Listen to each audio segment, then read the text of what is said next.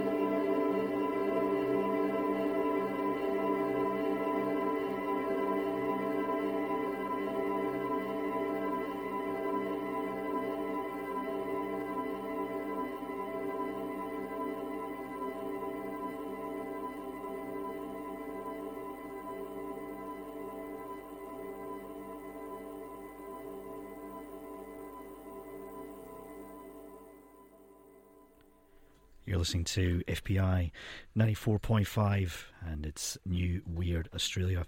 And just playing live for us in the studio there, Random Acts of Elevator Music. And we're joined now by Random Acts of Elevator Music, or City Frequencies. They'll tell us more when they step up to the mic.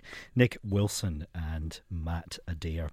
And here we are, joined by Nick and Matt, and a very squeaky seat. Not used to How are you guys? Good. Good. Thanks. Now, thanks very much for coming in and playing for us tonight. But you guys, it's part of the performance. Actually, you should have built that into the sound. You know, guys, man attacking chair in the background. Ergonomic office furniture. That's used right. to small elevators, you said.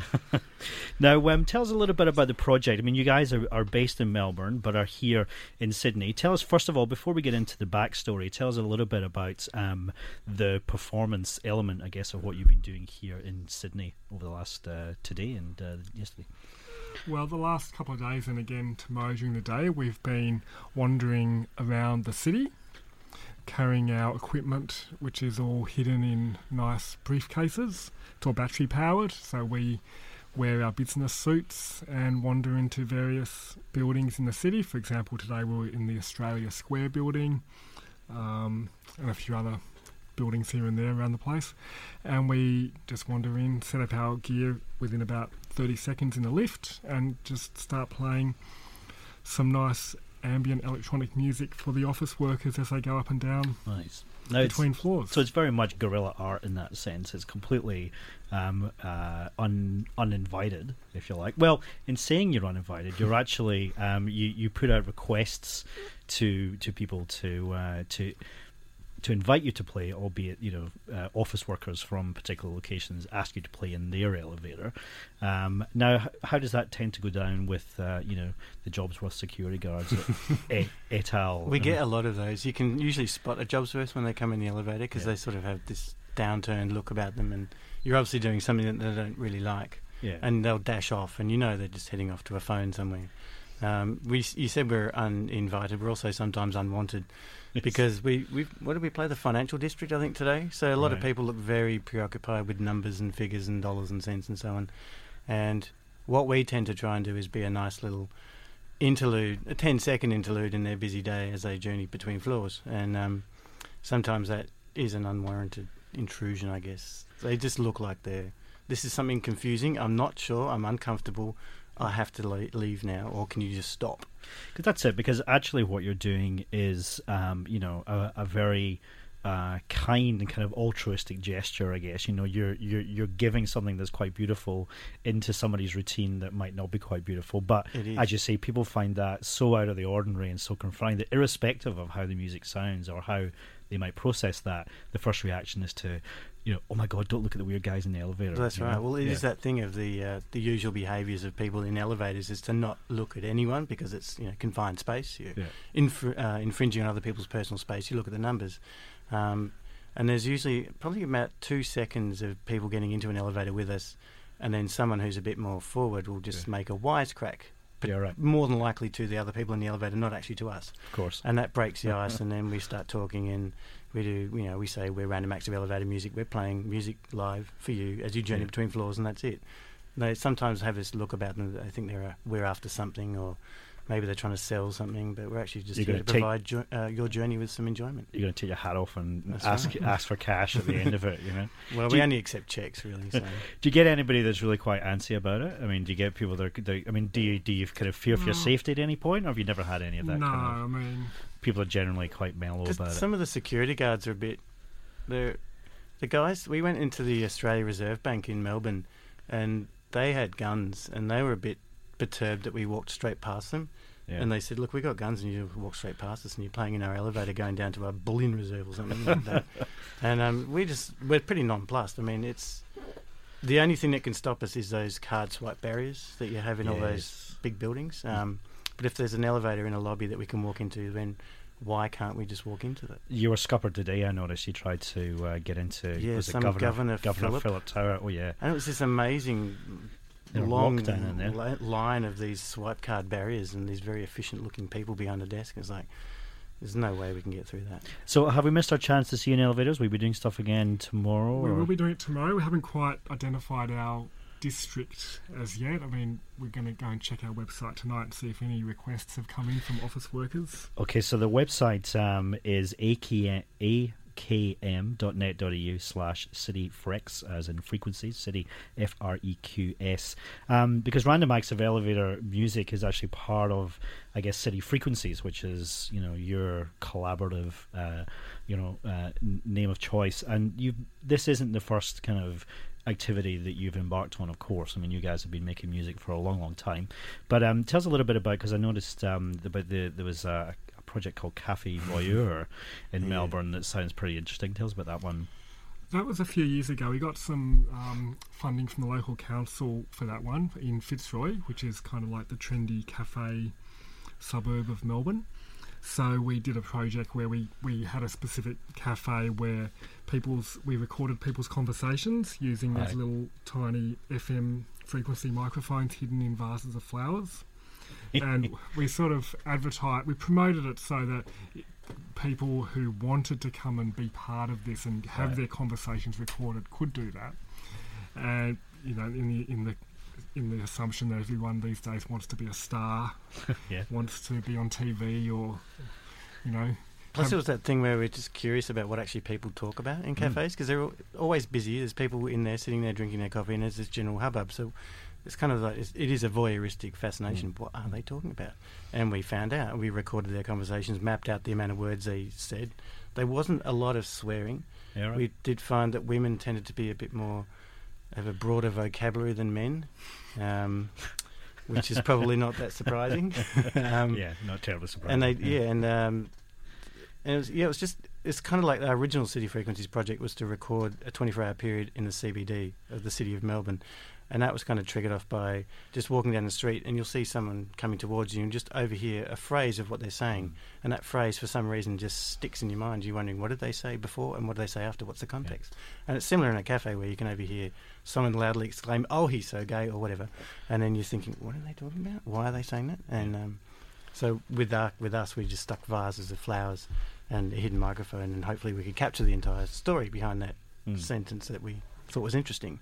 And then we basically mapped. What did we do? We got about 14 conversations, of varying lengths. We picked out interesting phrases. Sometimes the FM microphones would wave in and out of frequency because we were actually at the back of the cafe recording the frequencies coming through. We mapped out interesting words, interesting phrases, noises, just general laughing noises or guttural noises or whatever. Just good voices. And good voices. Good tone of voice. Or interesting character in the... To turn it into a soundscape, which we then played back in the same venue with speakers that are sort of discreet as well, and they're sort of hidden around 6 points. It was a 6.1 surround sound within the cafe, so that the people that we recorded were then put back into the venue as a soundscape. Yeah. So there were parts of phrases played back intact so you could understand it. We made different conversations talk to each other, different people talk to each other, and we also used a lot of sound editing techniques to make it more of an interesting soundscape from a music point of view. And your relationship with music goes further back, and is entwined quite heavily with Clan Analog. Are you guys still recording outside of these projects? As I'm not in Clan Analog so much anymore. Yeah. But Nick is still pretty much the face of Clan Analog. Yeah, I mean... I shouldn't say that because there's Sydney people that are listening. The Sydney Clan. We've both been involved in Clan Analog on and off over many years, so... And it's had am I right in saying that it feels like in Sydney it's had a bit of a resurgence of late? They had the kind of large get-together at Red Rattler in July, I believe, and now with the recovery gig that you guys are playing out on Sunday. So is this part of a kind of broader upturn of activity? Yeah, I mean, there is a few releases on the horizon, including a retrospective of the label. There was a documentary about Clan Analog recently, which got screened actually in last year's This Is Not Art Festival up in Newcastle, and then it got screened in Melbourne a few weeks ago. And there is a retrospective of the label, which is planned for release hopefully sometime soon-ish. Great. So for all these people who have no idea what we're talking about when we say Clan Analog, you might have missed them on first time around. There will be a retrospective to get into it. Now, tell us a little bit about what we're going to expect tomorrow night before you go at the Don't Look Gallery, because I believe not just yourselves and the instruments, but actually a visual component. Yeah. We did this project before in 2006 for a festival called the Melbourne Fringe. And it was self-funded, and we kind of a bit clunky, all held together with gaffer tape and etc. We ran it for 2 weeks, and by the second week, we're getting a bit cheeky.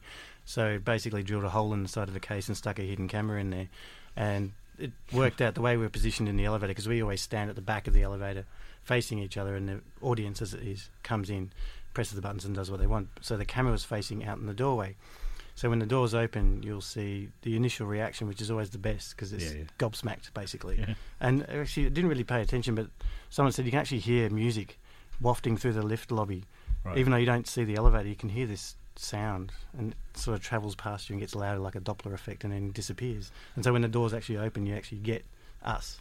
And, well, the key element is, of course, Nick plays a Casio keyboard. So, I mean, I'm playing a computer with a joystick keypad controller, and no one knows what that is when they walk in, but as soon as they see a keyboard, they understand music, piano, safe, not a bomb or whatever. And what I really like about the project, I think, is the fact that your name might hint at something that might not be taken seriously, and with the kind of suitcases and so on, and wearing the suits, you think, we're going to hear some lounge music or something. But actually, the music you're playing is really serious, and it's well considered, and it's beautiful stuff as well. And I think that's a really nice, unexpected contrast to the project as well. So we try to find that balance between something that's interesting, experimental electronic music, which we both like, but also trying to put some nice chords and melodies and atmosphere in it that might still be unusual for someone that's never listened to electronic music before, but they can still appreciate something out of it. Yeah. And we also tend to, we've got the ideas of the tracks from the beginning, but when we're actually playing in the elevator, we'll play to the audience for their 10-second journey. As soon as they come in, we'll play a certain thing and stay with that while they're in there, so they're actually listening to a kind of piece of music.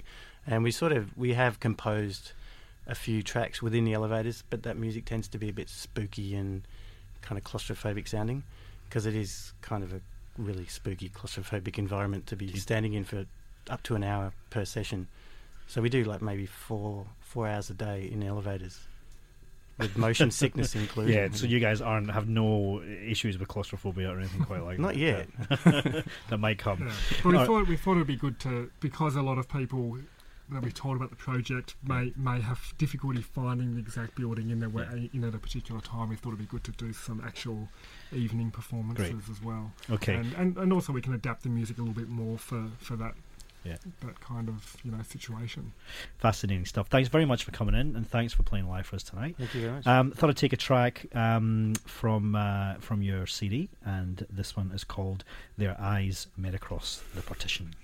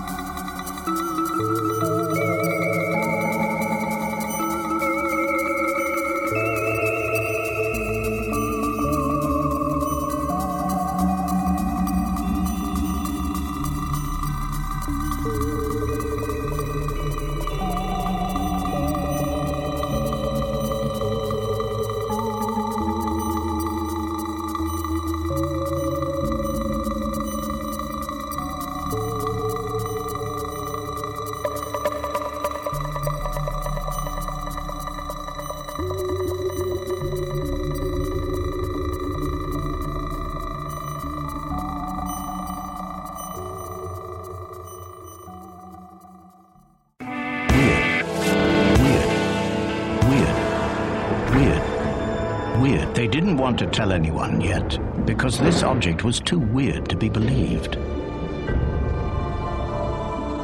It was in the wrong place. No. Weird. Australia.